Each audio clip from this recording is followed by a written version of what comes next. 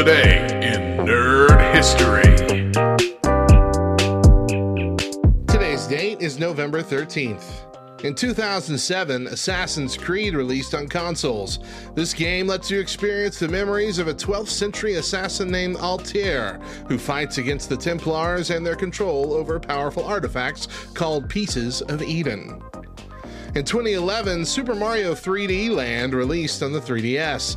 This platform game combines elements from both 2D and 3D Mario games and introduces new power-ups and gameplay mechanics.